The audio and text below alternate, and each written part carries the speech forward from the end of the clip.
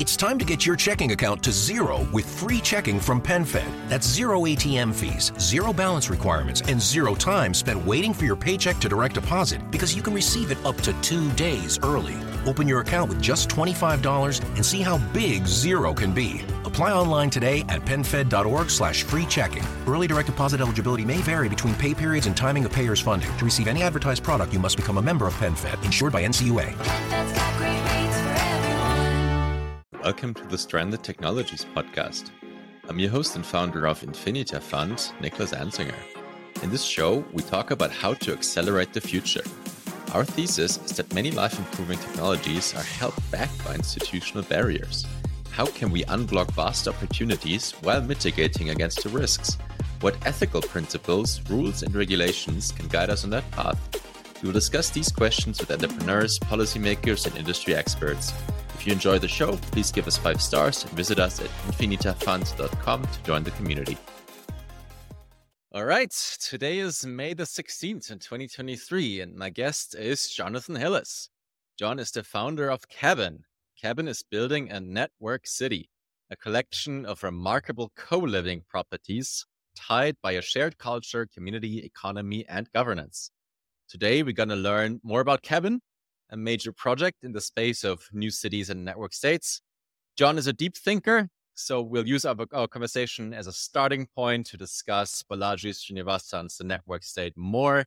John also expressed critique against some of my conceptualizations of the space that I'm expressing here very often on this podcast. So we'll discuss those as well as some of his own mental models to better understand this sort of nascent and emerging space and different approaches we can take. John, welcome to the show. Awesome. Thank you so much for having me and for that kind introduction. Yeah, for sure. I really enjoyed visiting you in the Hill Country. Can you describe for listeners a bit how it looks like there where you're living right now? Yeah, absolutely. So I'm sitting in one of our cabins where I live out at Neighborhood Zero, which is a cabin neighborhood, our first one outside of Austin, Texas. And we're about 45 minutes west of Austin out in the Hill Country on 28 acres, creek that runs through the property, some rolling hills that the Hill Country, some grasslands and forests, some longhorn cattle running around, living community that you've been building out here. It's a couple of cabins as well as other amenities like sauna, outdoor gathering area where we come together to live and create. Fantastic. Yeah, noteworthy, the longhorn cattle. What are their 2 names? And yeah, so when Nicholas was out here, he was excited to meet our 2 pet longhorn cattle. One is named Vitalik Muterin, and the other one is named CAO for Centralized Autonomous Organism. Both of them, of course, were named by our community, as well as a third longhorn named Isterium, who was not on the property when you were there. Fantastic. So you have our listeners sort of imagining now like a very pleasant hillside, cabins, creators, campfires, and co-working, co-living, and longhorn cattle. John, what else would you like listeners to know about you and your background? How did you get to start Cabin? I feel very fortunate to have a lot of threads of my life that have come together in Cabin, thinking back to the first job I ever wanted as an architect before I found out you have to go to school for decades and do all sort of apprenticeships and spend a decade designing bathroom stalls for office buildings. If you want to be a licensed architect, turns out you don't have to do any of that. You can just go to an unincorporated area and start building things. So it took a bit of a different path there, but had always been inspired by time in nature. Spent a lot of time in the Boy Scouts as a kid. Read Thoreau's Walden and some of Edward Abbey's works about the American wilderness at a formative age. And, around college time, discovered crypto for the first time. My college roommate showed me Silk Road and Bitcoin. What really drew me in was that in college, I'd studied political science and environmental studies and was particularly interested in Eleanor Ostrom's work on collective action problems and trying to understand how small groups might be able to overcome them using different approaches than the kind of historical canon of political theory. At the time, it wasn't very easy to run governance experiments. And all of a sudden, there are these great new tools for, collectives online to run self-sovereign governance experiments. And I originally, my first startup was an online community that was sort of like an attempt at kind of a token gated thing before you could really properly use tokens for gating in 2014.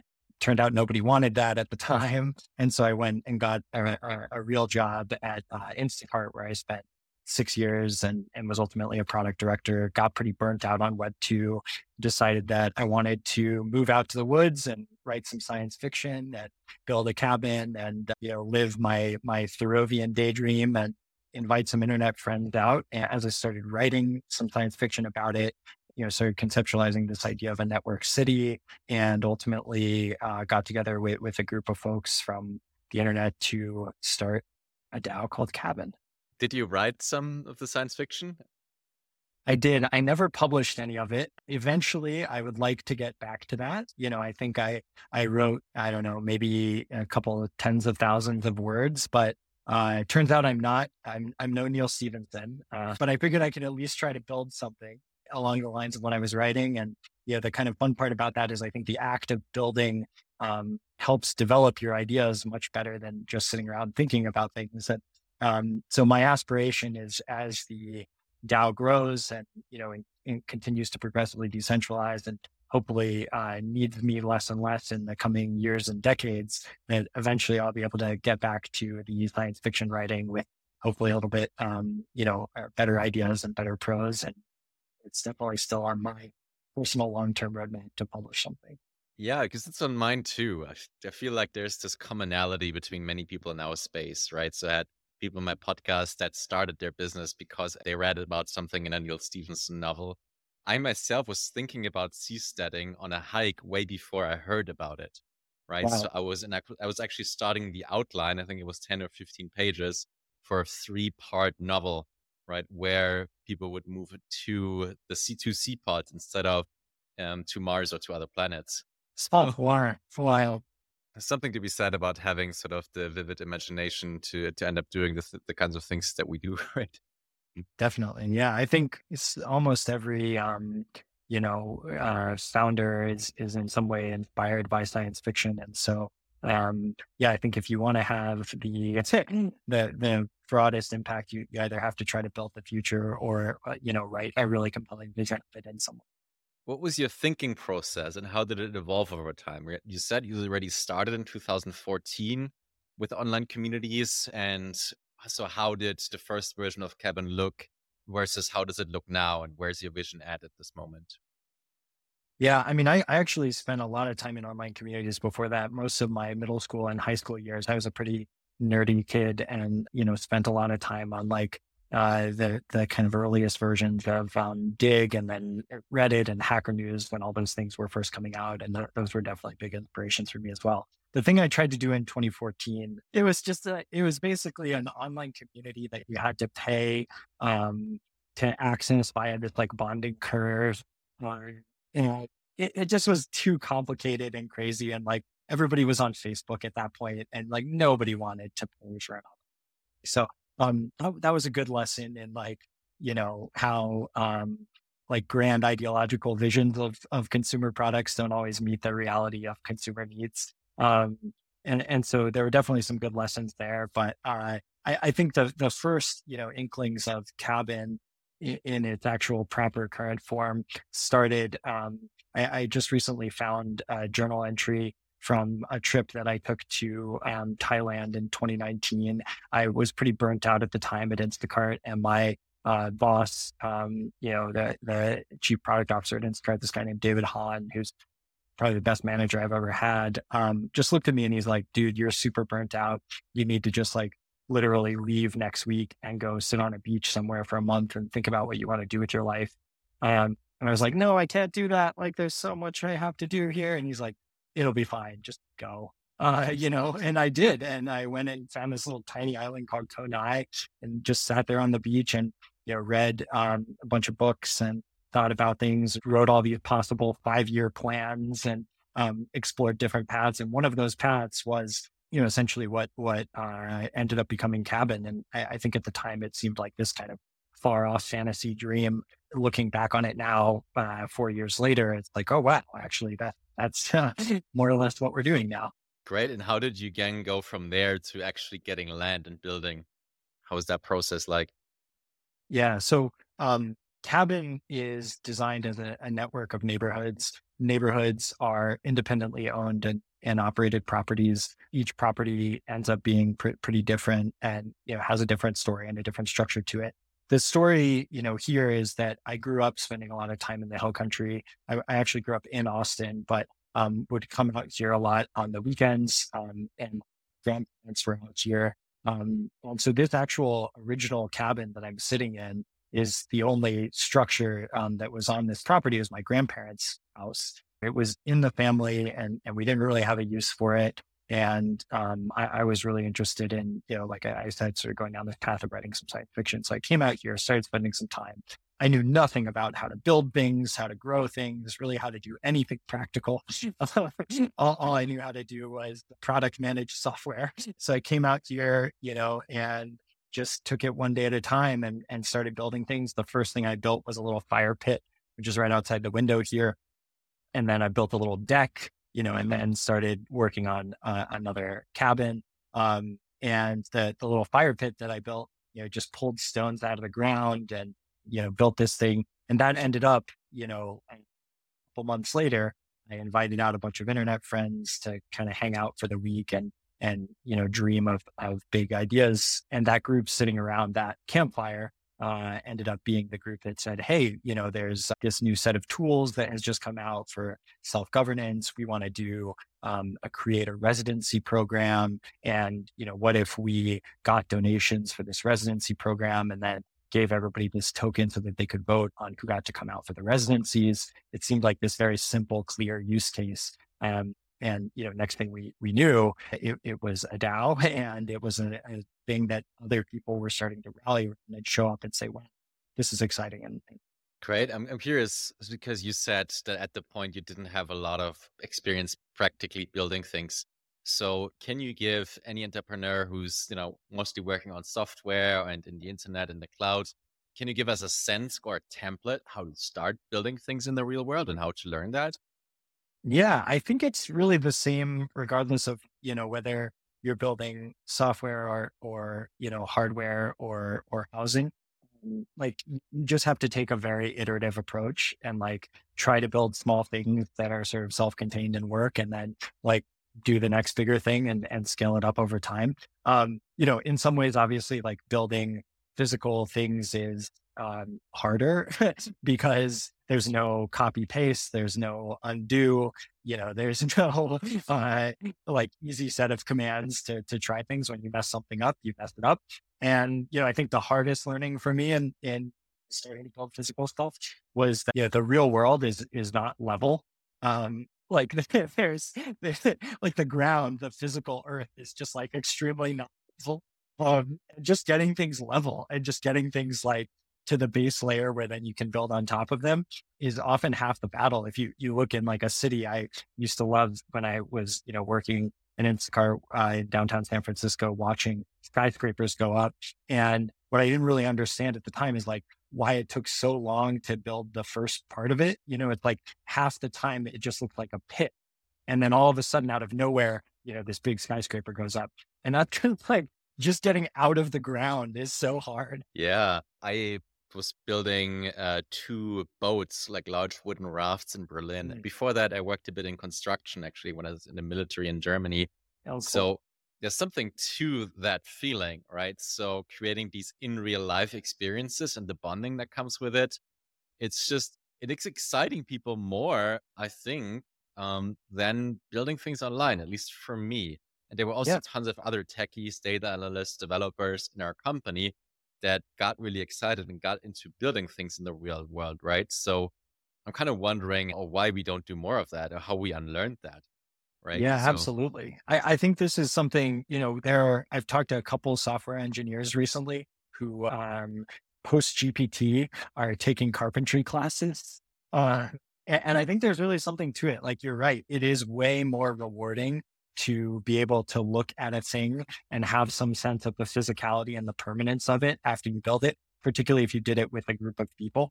Like software is so fickle. It's always in a constant state of decay. It's always like just barely working. And so having something where, you can build a thing and then have it last for decades or centuries, and have it be something that you can touch and use every day is, I think, a big unlock for people. And certainly one of the most important culture building aspects of Cabin has been coming together in Build Week as groups and doing things like that. And I think we're going to see a whole lot more knowledge workers that, want to start spending more of their time building real things.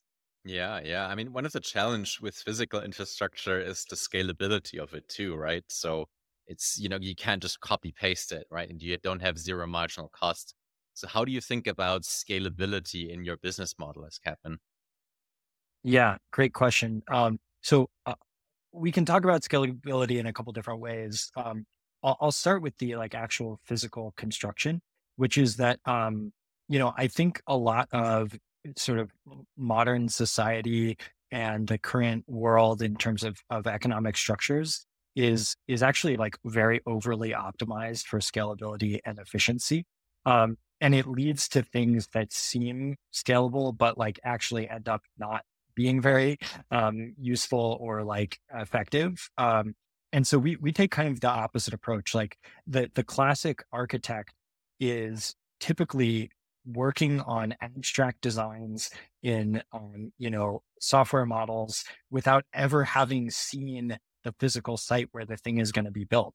And if you look at suburban landscapes, if you look at the way that these big projects get built, they're typically just like, we're going to flatten everything. We're going to try to like level the whole place. And then we're just going to like build up as if we're building in virtual reality, from this like blank canvas. And that results in really bad landscapes and really bad built environments. And if you take the opposite approach, what, Christopher Alexander would call a timeless way of building, and you actually just do everything much more organically. You build how cities used to be built, where you go and you stand out on the physical spot with people and you look at the exact grade of the land and you build with it instead of against it. And you just build the next thing that you need one thing at a time instead of doing these grand master plans that look great on paper and great in models, but don't translate into a reality that humans can interact with effectively. I think you can actually build much more useful human scale environments that more scalable in the sense that anyone can go out and do them. You don't need scale in order to build them. You can do it in this much more bottom up way. So that's how we think about the physical building. I think there's some other components of like what this looks like from the perspective of building a decentralized network that also has some interesting scalability aspects, but I'll stop there. Yeah, yeah. Yeah, but please continue when it comes to especially the multi jurisdictional aspect of it, right? So Cabin is not only in Hill Country, right? That's just a starting point. It already has a couple of other jurisdictions and places. So where are you right now and where do you want it to go? What's kind of is the network city that you want to see built? Yeah, great question. So next week, on May 23rd, we are going to be launching the network city. And so we'll have our first dozen or so neighborhoods that will be listed. Those neighborhoods will be managed via a token curated registry. So our community of token holders, governors, will be able to vote on which properties become neighborhoods. And then citizens will be able to access offers those properties. So if you want to, just go for a paid co-living experience, you can do that. But there will also be, definancialized worksday exchanges. So if you are a builder or you want to learn how to be a builder and go actually help build housing, build physical infrastructure, or grow food, or become a gatherer of people, or create content, art, etc., for existing neighborhoods. These are all roles within our community. And we're building this polycentric governance structure where groups from within these roles have places to live within our network and can help actually build the physical cities as well. Mhm. And where are the other cities besides the Hill Country? Yeah. So the initial launch group of neighborhoods is US centric, but it's definitely global. So we'll have, a number of locations in the US, including some really incredible properties like Montana Base Camp in the Eastern Sierra, right near Yosemite in California, beautiful property right on the Tetons in Idaho, you know, across some of the beautiful natural areas of the U.S., but also internationally, near on a gorgeous beach in Costa Rica, a regenerative agriculture and living in Rico, a simple spot side in Portugal, Italy.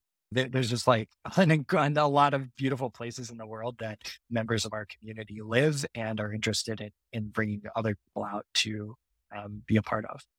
Great. So what's the typical customer or different customer groups that are under your umbrella, right? So is it kind of sedentary? Do they stay in one place? Do they move around? If yes, how often? Or how much of their life do they live in a cabin? Yeah. So our, initial cohort of community members are primarily, digitally nomadic people. Kind of the core age range is typically like 20s and 30s. And that's a great initial cohort, that has the flexibility and interest in moving around to different neighborhoods. But, we're building a city. And so, cities have incredible diversities of types of people. And so we want to see that as well. One area where we're already seeing a lot of interest is in family centric neighborhoods. We're seeing, kind of the first cabin members that have kids. And it turns out that, the idiom, like it takes a village to raise a kid is actually pretty true. And if you have a co-living community of other people to help raise kids together, it makes the whole thing a lot easier. And the kind of bottleneck here has been education. But we're getting to the point where you can essentially, in a small group, like even say 30 people, families that, then can have sort of a one-room school style AI tutoring that can provide really customized educational plans for people. So I think we're going to keep growing in the direction of families. And then as we do that, that will obviously means we'll have very young people in the communities. Also, hopefully it means we'll start attracting much older people as well.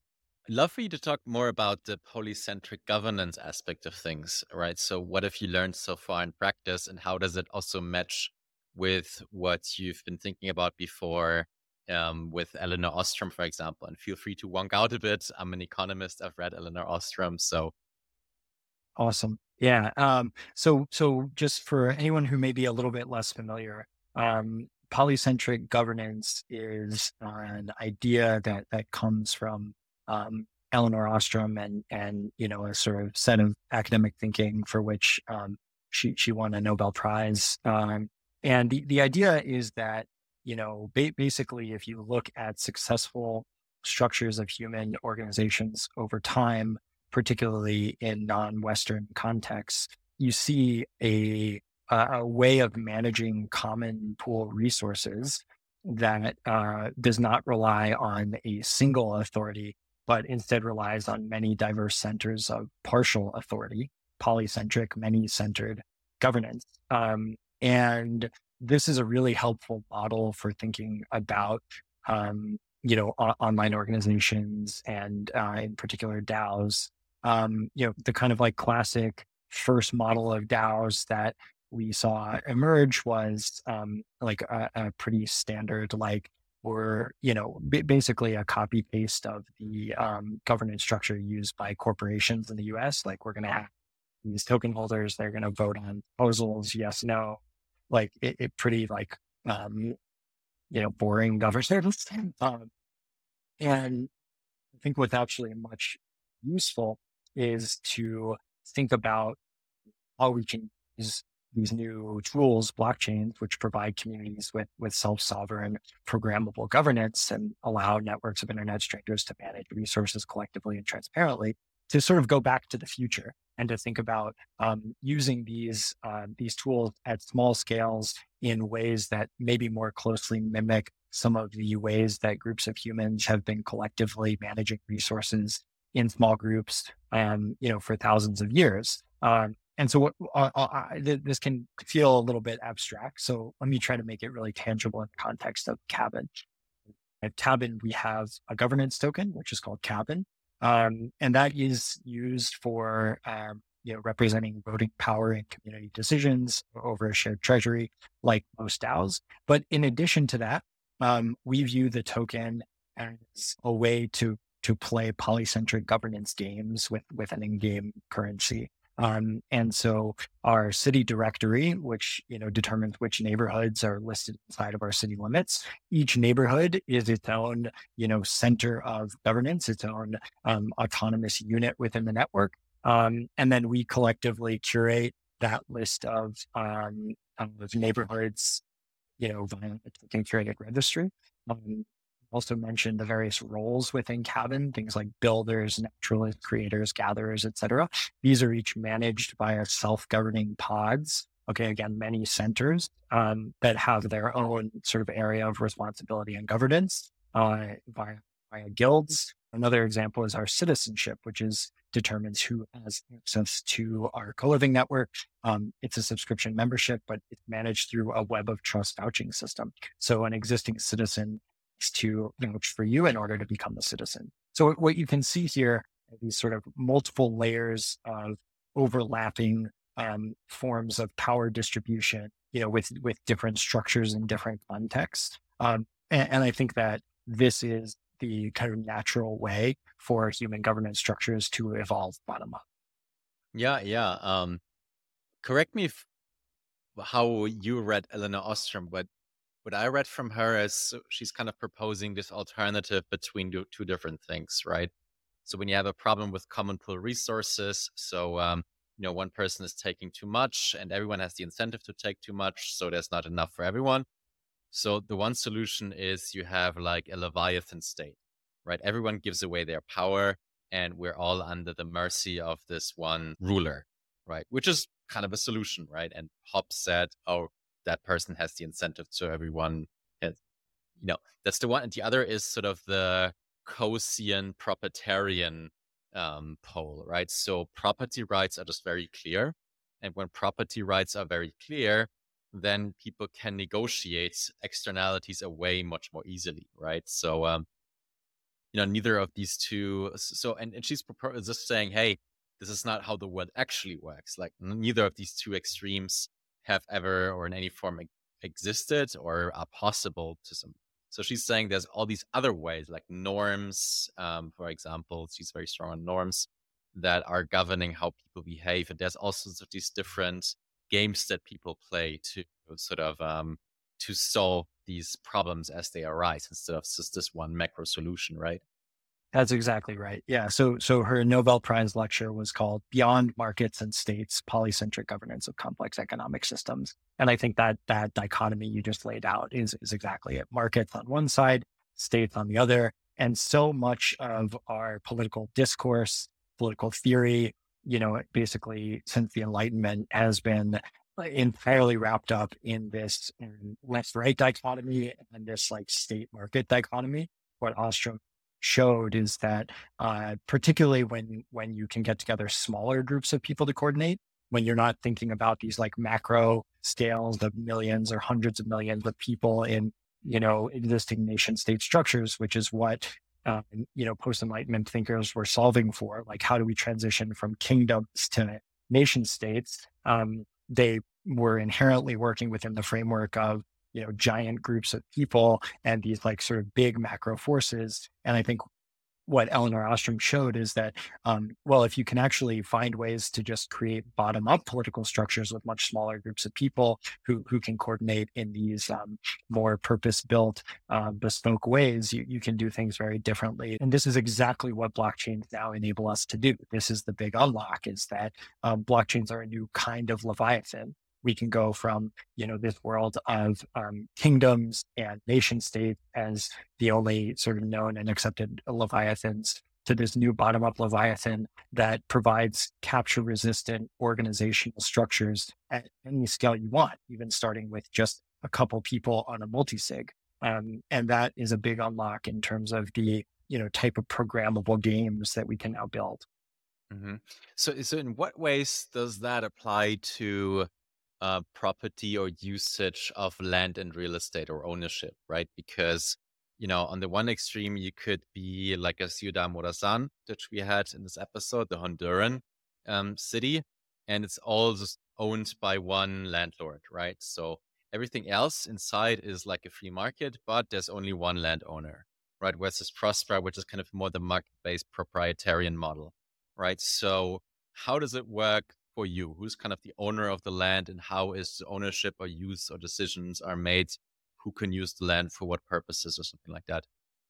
Yeah, it's a great question because it's really at the core of the spot where post-Enlightenment political philosophy starts. Like if you go back and read Rousseau's Social Contract, he starts out with an explicit description of the origin of political power being about property rights and about staking off a piece of land and saying, this is mine.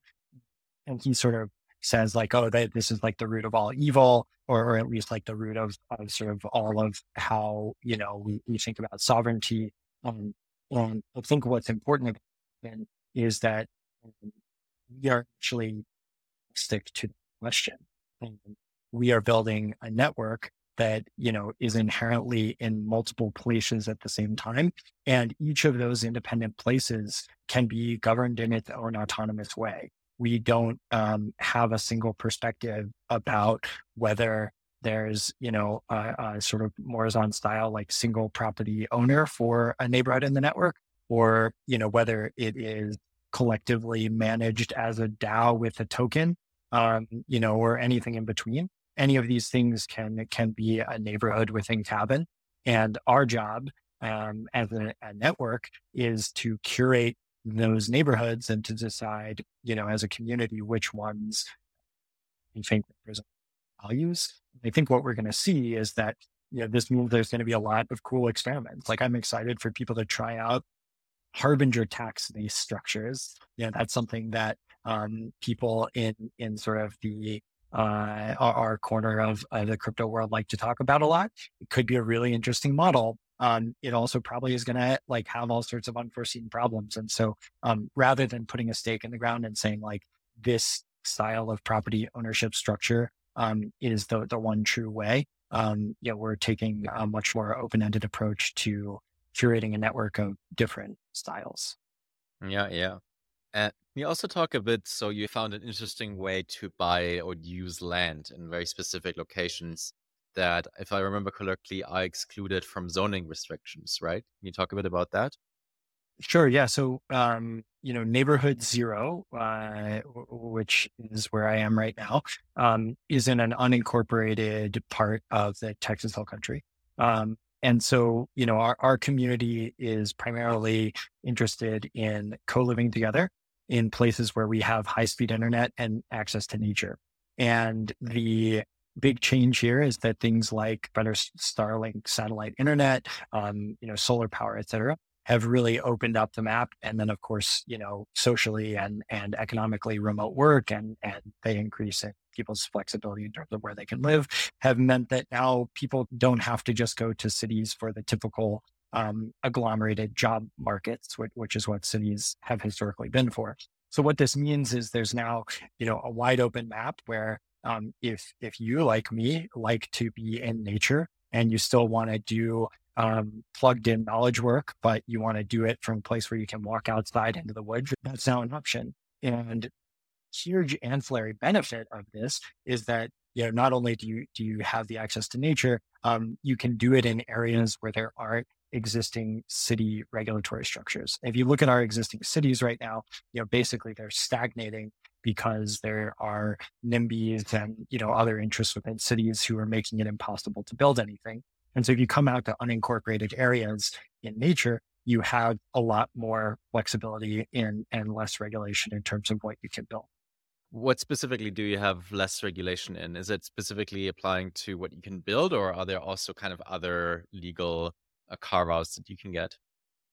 Yeah, it's a good question. I think we'll see over time, and this is probably the biggest difference between how we think about network cities and how some other folks think about network states, and maybe even things like special economic zones.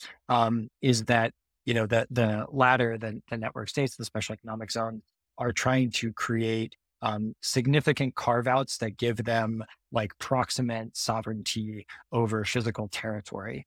And that's like, typically what states do. That's a really hard thing to get. And has been a very slow moving process, for a lot of these projects, but enables potentially, a much wider range of things you can do.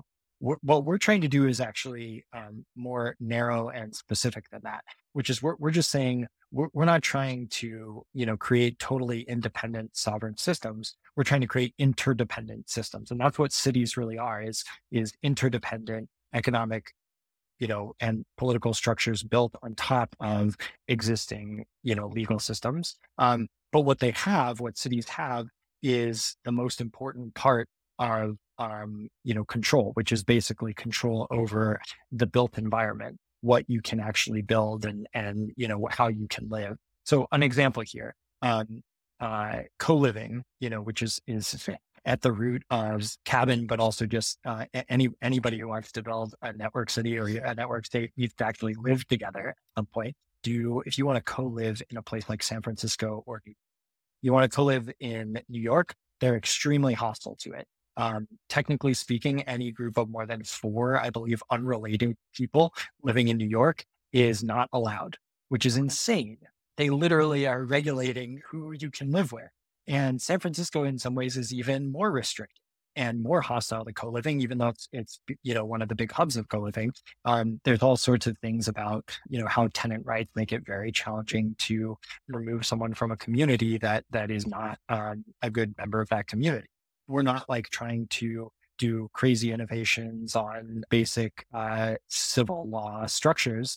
All we're trying to do is just build the things we want to build and live in the way we want to live. And it turns out municipal regulations cover most of I wonder what's your takeaway from Susalu, right? So we met again in Susalu, I think 2 or 3 weeks ago. And it's like a pop-up city by Vitalik Buterin. It has an effective size of like 100 and 200 people.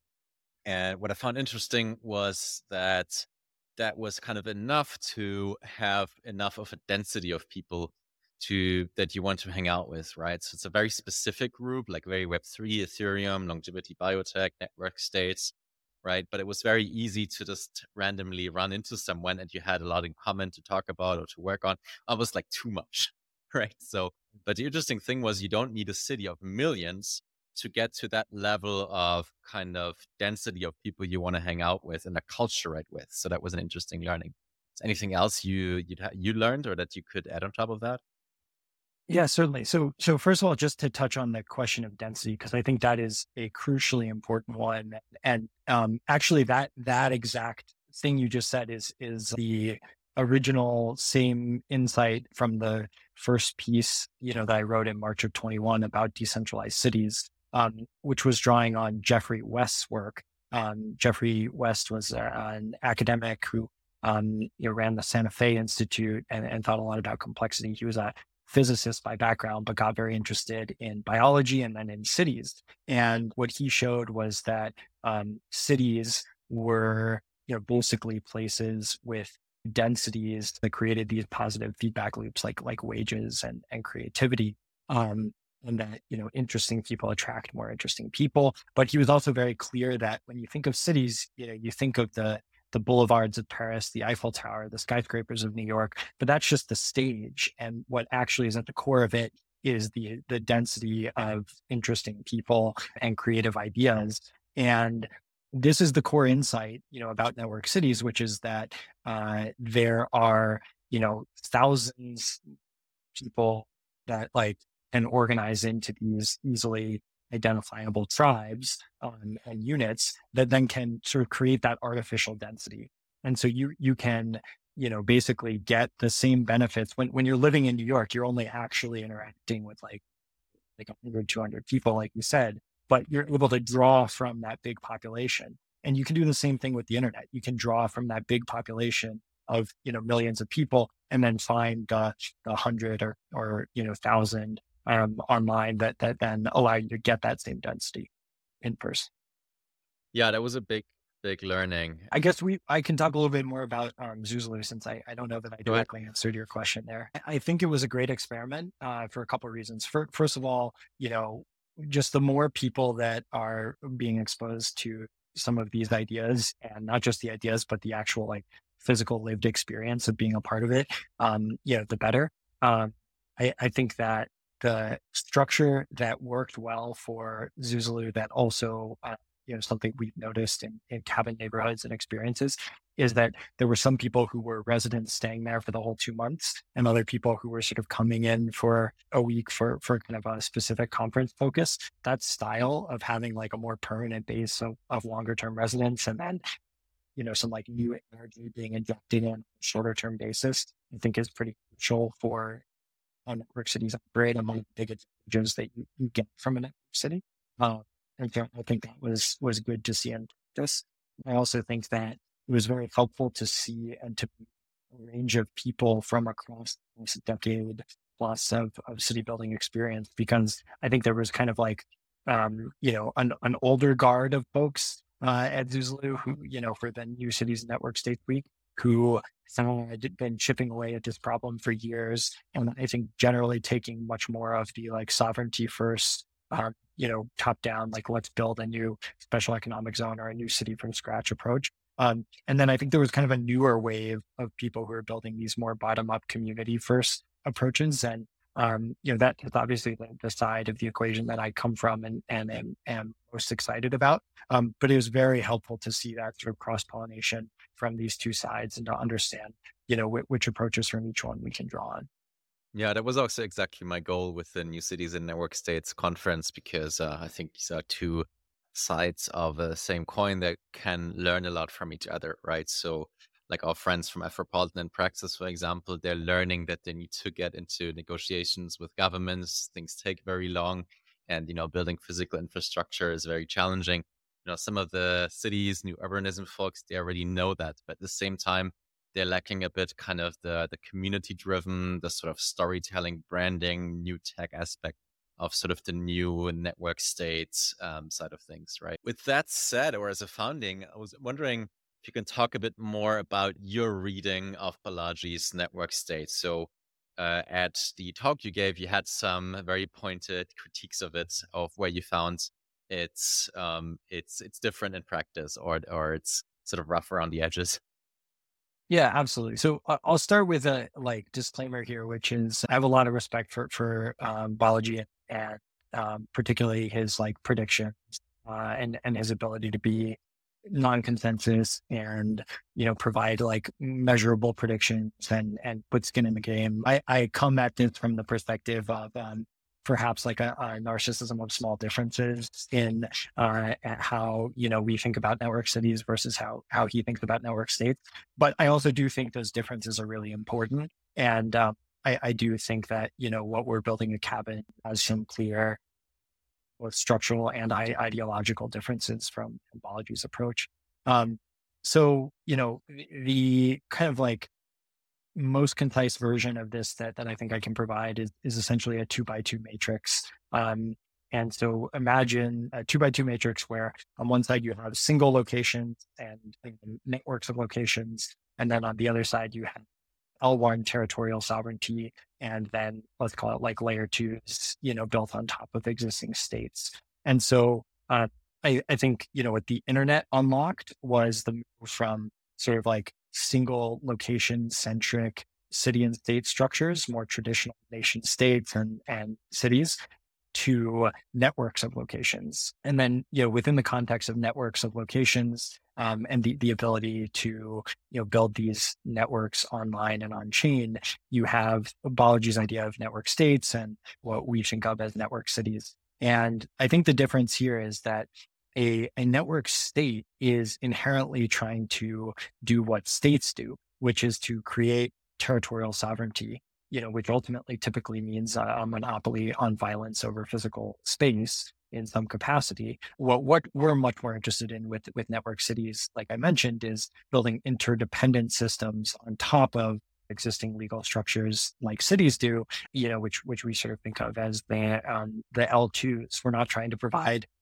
base level security like Ethereum. We're trying to provide more scalable layer on top of that. And so that's kind of maybe the fundamental difference. One thing that's very helpful about the network state is that Balaji provided a really precise set of comma separated terms that he uses to describe a network state. And so, if you want, we can sort of dive in and unpack some of those in more detail as well. Yeah, sure. Go ahead. I mean, the first thing that comes to my mind, what I like about it or what I found very useful is this concept of like a one commandment moral innovation. You also have a critique of that. Yeah, absolutely. I guess actually, but before I dive into some of these critiques, I'll take one more step back about, the book, The Network State versus the idea of the network state. I think it's really important to separate out these two things. The book, The Network State, has like a couple, basically like one chapter that's really about defining a network state in Balaji's terms. And then like a whole lot of kind of like the world according to Balaji.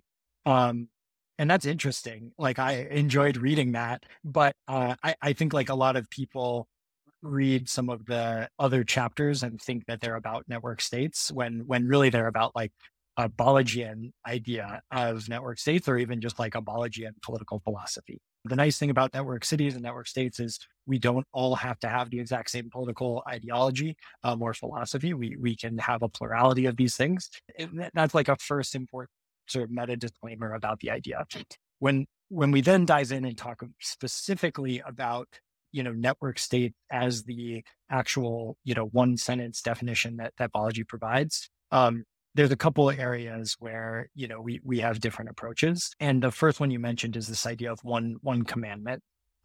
So in the network state, there's this idea that you have to build your community around sort of one moral innovation, one commandment.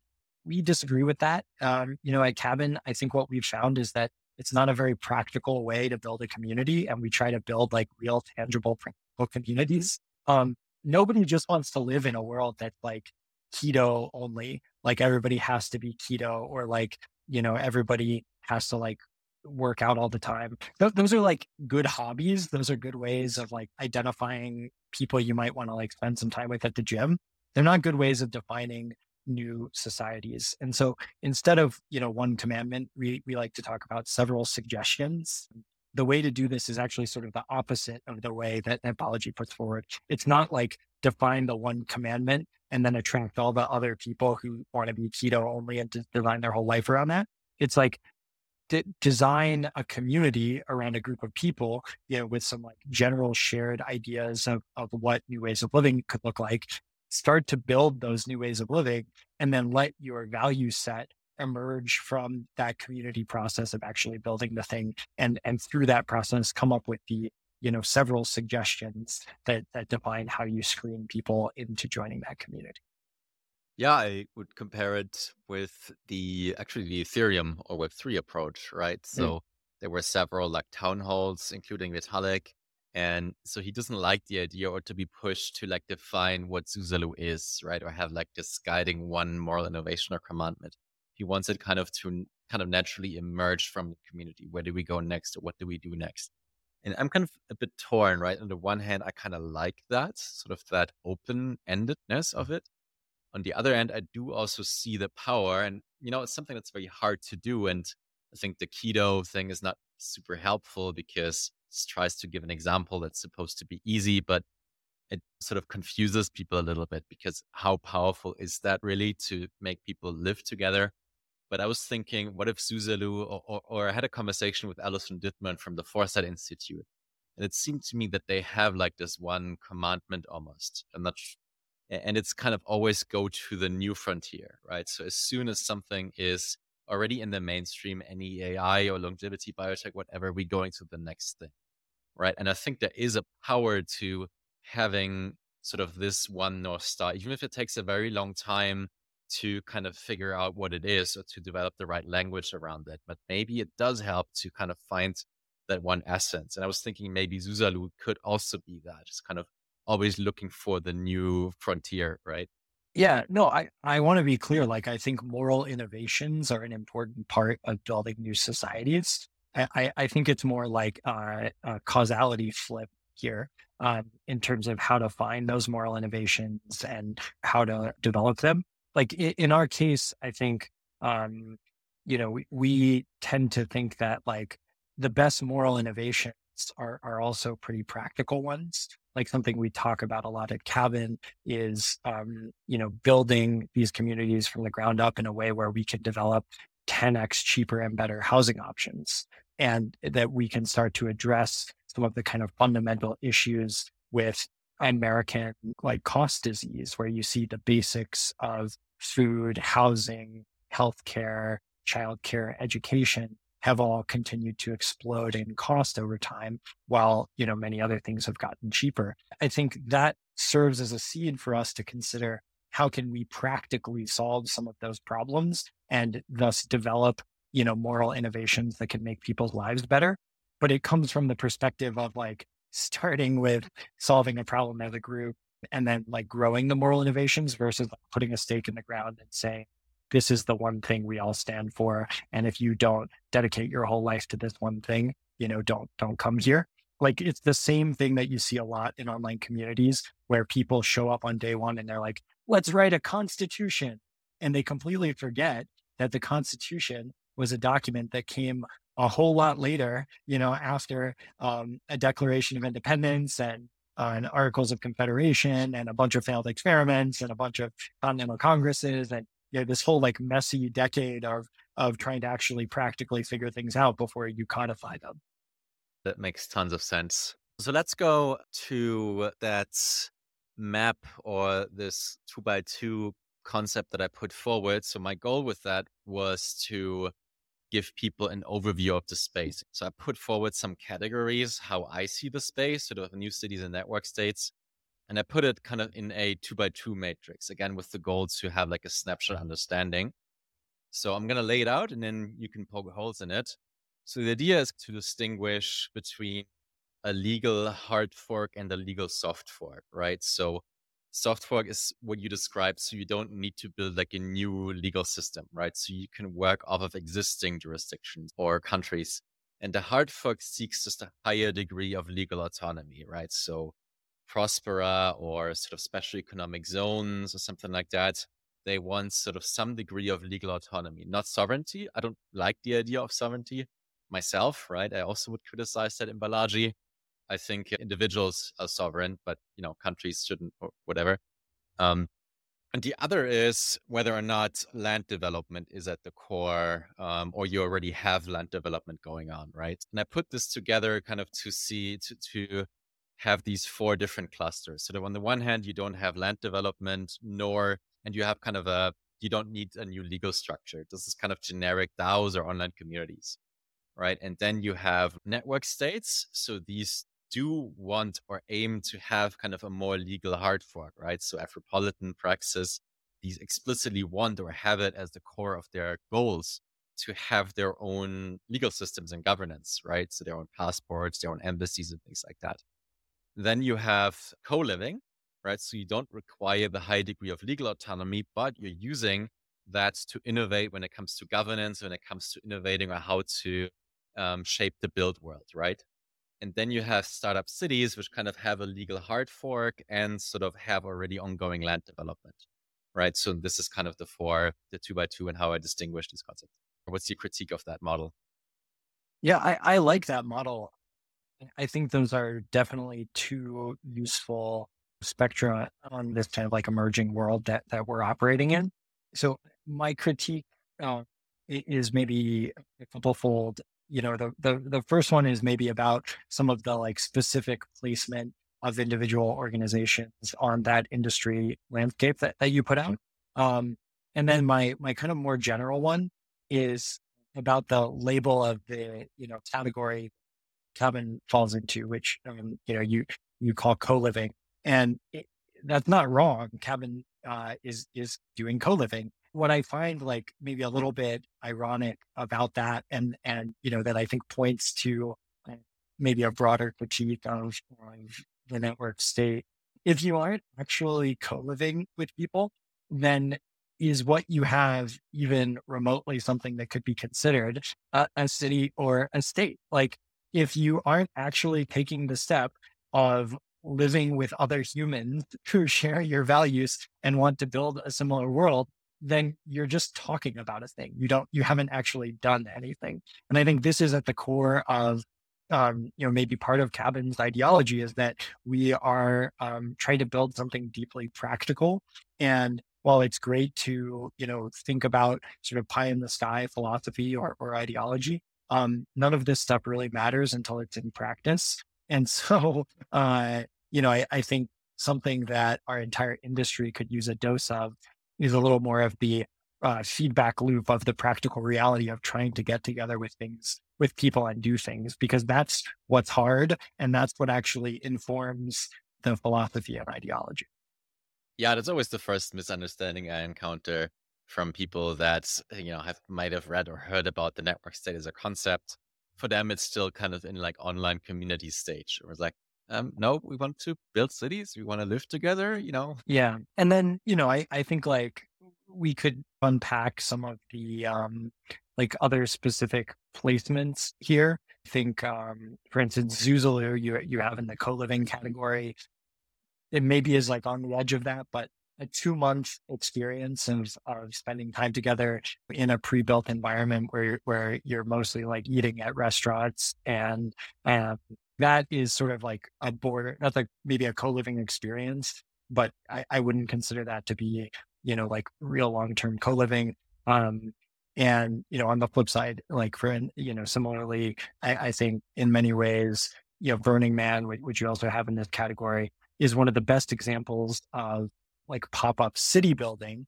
It actually is built from the ground up in a pretty incredible decentralized way. And so I would put that maybe in like a pop-up city framework, but I wouldn't consider it to be co-living. It's like, it's really more of a festival. I think we can like debate kind of some of the lines here. Balaji has another interesting framework for cloud formation that sort of looks at the number of people and the length of time that they're spending together as one way to think about this. Yeah, Vitalik also put that together. So it's definitely it's definitely rough around the edges and definitely lots to improve on or to think about. But yeah, with some of the placement, I had like a very specific illustration that I wanted to make, but these categories can be broader or more narrow, right? So, and we're in such a small and emerging space, right? So if you kind of total out the funding we have, like as an industry, it might be in like 300 to 500 million or something, right? So this is really just starting, right? So this is something that is, it's not even sure yet if we're becoming an industry, right? So I think we're in a space that's just very ambitious and maybe we become something very big. And I think very good news can accelerate it quickly. But we still have to prove that we can build viable business models and things like that, right? And can prove that we can build lasting structures, right? Because the kinds of structures we're competing with are hundreds of years old and they have lots of experience in that, right? Yeah, absolutely. I don't think, anyone should expect that this kind of thing will happen overnight. I think that's another value that we try to hold dear at then is taking a long-term mindset. If you're interested in flipping something into a quick win, this is like absolutely not the space to be in. If you're willing to spend 50 years grinding on it, I think, for instance, Prospero, where you are now, they've been at this for a decade at least, and are just starting to see the fruits of that decade of labor. And so this is not something that happens overnight. I was also wondering sort of the long-termness or durability of something. How did you create that, right? Because I was reading this interesting book once that was looking at different forms of organization and like put the state and the church in one bracket, right?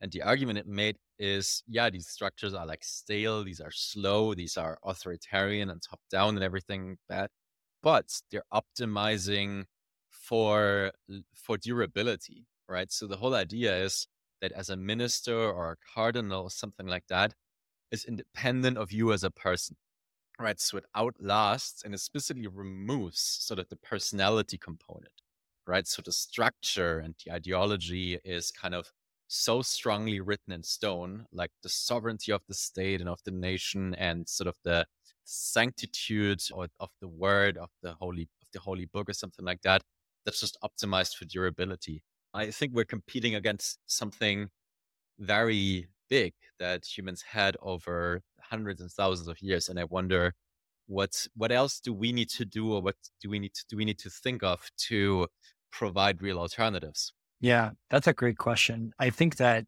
things that have longevity are things that operate as living systems, things that have evolution built into them, things that have adaptability and resiliency built into them. And so those are the sort of principles that I think you can design for. So what types of structures, can you build that have those principles baked in?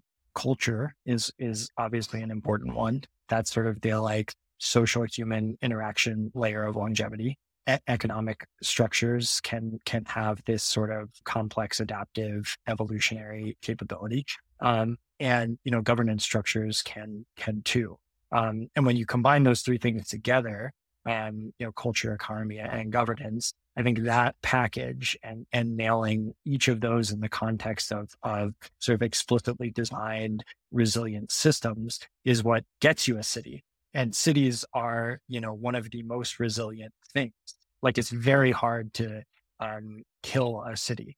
Like, like terrible things can happen in cities and they'll get rebuilt because they have these three factors that have typically been designed in ways that promote evolutionary resilience. Great. Anything else that we'd like to talk about, but we haven't talked about yet, to understand the contribution you're making to this movement? Where do you want to go with Cabin, and what should listeners excite about or contribute to what you're building?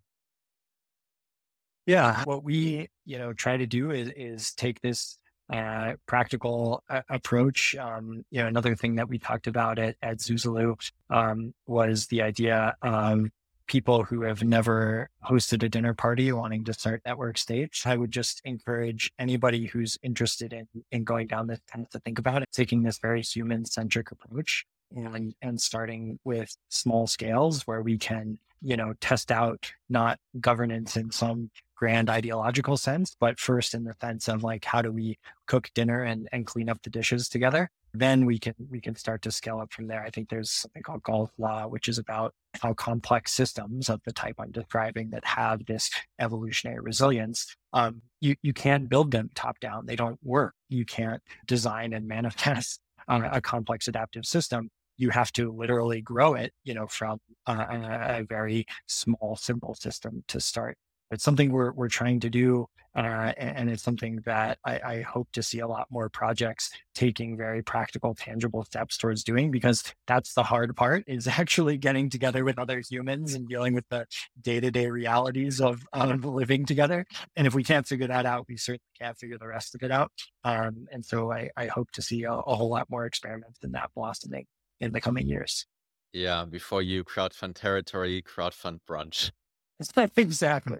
Yes. John, I think this was fantastic. I just loved how we started with sort of a community of builders and building things in the real world. I think you've given our listeners really a good mental image or picture, or some really actual steps and your own firsthand experience that hopefully is a call to action for more of us and more listeners to build things in the real world, because I think that is really what's missing. And that's what I'm in for, right, when it comes to this trend, right? I don't want to sit behind a screen all day, right? I want to get out there into nature. I want to touch the grass. I want to touch sort of the woods that we're building on and sit and wander and walk in nature, just in the hill country where you are.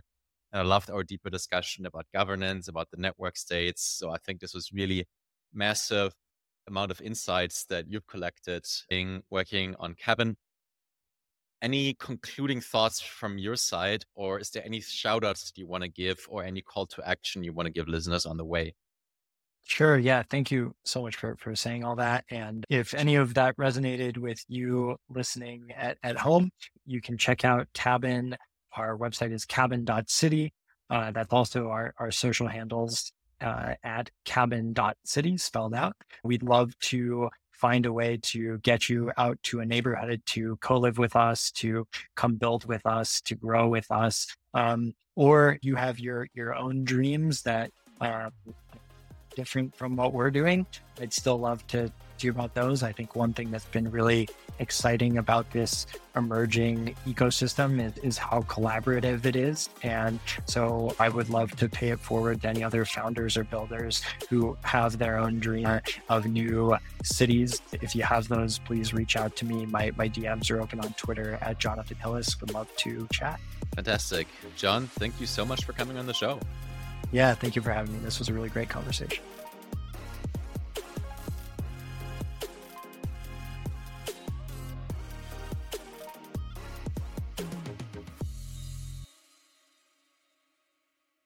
Order like a champ at Raising Cane's. With tailgates of hand-battered chicken fingers and cane sauce and jugs of freshly made tea and lemonade, you can guarantee victory for every game day meal. Raising Cane's Chicken Finger, one love. Order online or on our app.